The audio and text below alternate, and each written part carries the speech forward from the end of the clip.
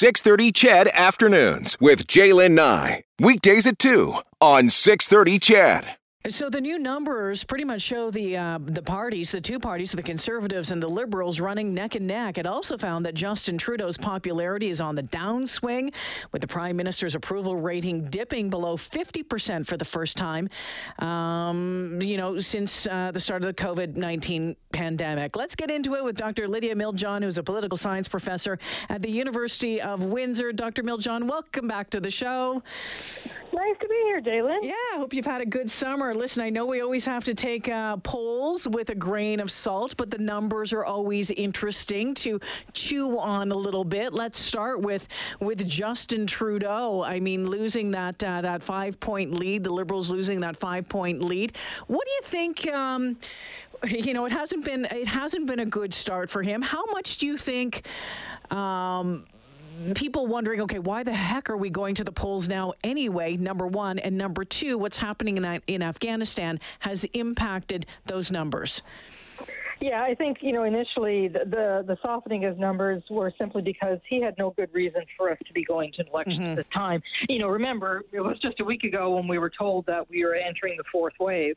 For him to say we want to give you choice it runs a bit thin when it's a very risky election. And it happened to also be coinciding on the day where Kabul fell to the Taliban. So terrible timing on the part of Justin Trudeau picking an election. And I think more importantly, as the days and weeks go by, the fact that they haven't been able to present a platform and the other opposition parties have, I think tells you that they were basically phoning it in and thought that they could take Canadians for granted. Yeah, you know what, I'm scratching my head a little bit. It seemed like that they were pretty positive that this might be I don't want to say a cakewalk, but maybe a little easier than what it appears to be right now. We're seeing the reception that Trudeau is getting at different spots and stops across the country right now. In Ontario, of course, voter-rich Ontario, an important province for the Liberals. We saw those numbers drop about 6%. How surprised are you with that?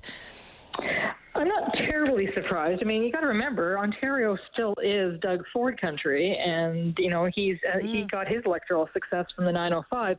And when you look at some of these polls that focus especially on that seat-rich area, you're seeing that the Conservatives are actually really increasing their support. So that is where they think they can get a path to victory, and that certainly is where the Liberals would lose government if that were to be the case. It's all going to be about battleground Ontario, unfortunately. It has been, it's been a challenge really up until this election campaign for Erin O'Toole to get his message out, I think, and for people to get to know him. But you know what, Dr. Miljohn, I think over the past week and a half, I have seen more of him. I've heard more of him, obviously, but seems to be connecting more with Canadians than he ever was able to before. Yeah, that's true. And in part, it's because, the Liberals were able to sort of suck the oxygen out of the room for the last year and a half because they had their daily COVID panic briefings and telling us how awful everything was. And so they were the area of reassurance. And so it was very difficult for either of the opposition party leaders to make much headway. And for Erin O'Toole, he was at a disadvantage because he had been elected during the pandemic. Yes. And I think people forget that. But that actually might be in his favor because he is obviously contrasting his approach, his campaigning, to that of Trudeau. You see Trudeau in these rallies, terrible social distancing. The man still doesn't know after I don't know how long, he still doesn't know how to wear a mask. I keep on looking at him going, why is there so much air coming in through your nose? Whereas you have Erin O'Toole having this cautious, prudent approach saying, it's a pandemic, I'm not going to go to rallies every day. I'm going to make my policy announcements, in a hermetically sealed room, and that way it's safe for everyone. And I think that helps give him a lot of credibility, that he isn't sort of reckless, that had things been in his hands, that, Canadians would have fared well. And I think that makes it much more difficult for the Trudeau Liberals to launch their attacks about how scary Erin O'Toole would be, given that he's obviously much more cautious than the Liberals have been. Yeah, built his own little TV studio, built his own little studio to broadcast out to these town halls. Falls, which is a really great idea as well, because you can hit right across the country, not just a one stop. I think that was a really good idea on his part. Yeah, and great production values. Yeah. You know, like you can really see it because you see, you know, even Jagmeet Singh, when he does his one-on-one interviews, they're grainy videos like everybody else has to do in sort of some corner of your apartment, whereas Atul has a really slick, you know, machine going, and it gives sort of that gravitas. It gives that feeling like, okay, these people have thought about this. They're not amateurs. They know what they're doing, and so I think those things have helped. And quite frankly, the Liberals have gotten in their own way. I mean, they've pulled some ridiculous stunts over the last few days. I mean, you know, editing that video and making it sound, you know, basically putting words in the mouth of Aaron O'Toole, really misrepresenting him, getting, you know, called out by Twitter of all places for misinformation, doesn't look good on the governing party. And then today there's yet another, I don't know if you heard this one, but Marian Monsef, Yes. who is the Minister of Women, refers to her brothers in the Taliban. It's like, oh my God, that is like the most horrific messaging I have seen since the 1993 campaign. Yeah, it was just a head shaker, and it's, you know, it's left me. That one's left me speechless as I try to wrap my head around it and put together words to address that one. But you know, leading up to the campaign, you know, the Conservatives had some blunders as well leading up to it, but during it. Seemingly, so far, so good for them. Yeah, no, so far so good. And, you know, what's interesting is that they are running a disciplined campaign. And I know what you're referring to with their blunder with that ridiculous Willy Wonka ad, which got pulled right away, and it'll soon be forgotten. But apart from that, they haven't been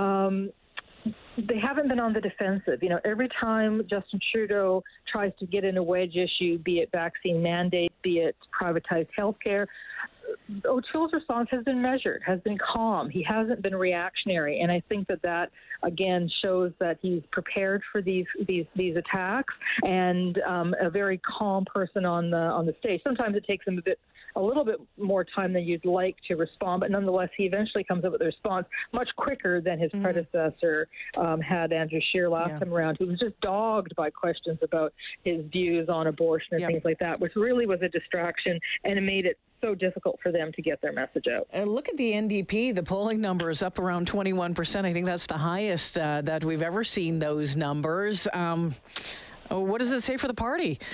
Well, you know, they've been working hard at, you know, getting the message out about Jagmeet Singh, and he is personally quite popular, at least in some segments. I mean, those numbers, I wouldn't spend too much time on any individual poll, because as we know, those can change and it's quite fluid. And so things are going to flip back and forth. I think there's an even more recent poll that shows the NDP's numbers down like 17%. Yeah. So, you know, these things are going to move around, and I don't get overly concerned about daily polls, but I think what you want to see is what are the trends, and the fact that since the beginning of the campaign, or at least since last month, the Liberals lost, you know, 10 percentage points. Now that is a big loss, and that seems to be a sustained loss. And so their big challenge ahead is like, how are they going to get their vote out? How are they going to make sure that there aren't too many disaffected Liberal to sit this election out? What are you going to be watching for over the next, let's just do a week at this time. I always ask you about the crystal ball, Lydia, but let's just do a week at a time. And I suspect, I mean, you know, Afghanistan is still going to be one that is going to, it's going to dog Trudeau. Yeah, I think so. I think for the next few days, we're going to move away from talking about any other policy except for Afghanistan, in part because of the statement by Marian Monsef. They really have some explaining to do over that. But also, those images and the stories out of Afghanistan are not going to get any better. The deadline is fast approaching, and these are some pretty horrific stories. And it doesn't look good on a government to hear your current and former military saying that you've abandoned people who have helped you. And I think that kind of criticism is going to really sting over the next few days. I also expect that, you know, the parties are going to continue to, you know, lay out their platform. We still haven't seen the full platform from the Liberals, and that's something that you'd think they'd have something for us, given that, again, it was Justin Trudeau who called the election, nobody else. But, you know, we've already seen the platforms from the NDP and the Conservatives, and so what they're doing is just parsing them out every day, a different aspect. And I think those are good policy debates to have, you know, how do you deal with affordability of housing? Yeah, and you know, I mean, the questions haven't been too tough, but at least we've been seeing that they've been thinking about these issues. Dr. Miljon, always great to chat with you. Thanks for this. Let's do it again soon. My pleasure. Nice talking to you, Jillian. Yeah, take care. Dr. Lydia Miljon, who is a political science professor at the University of Windsor.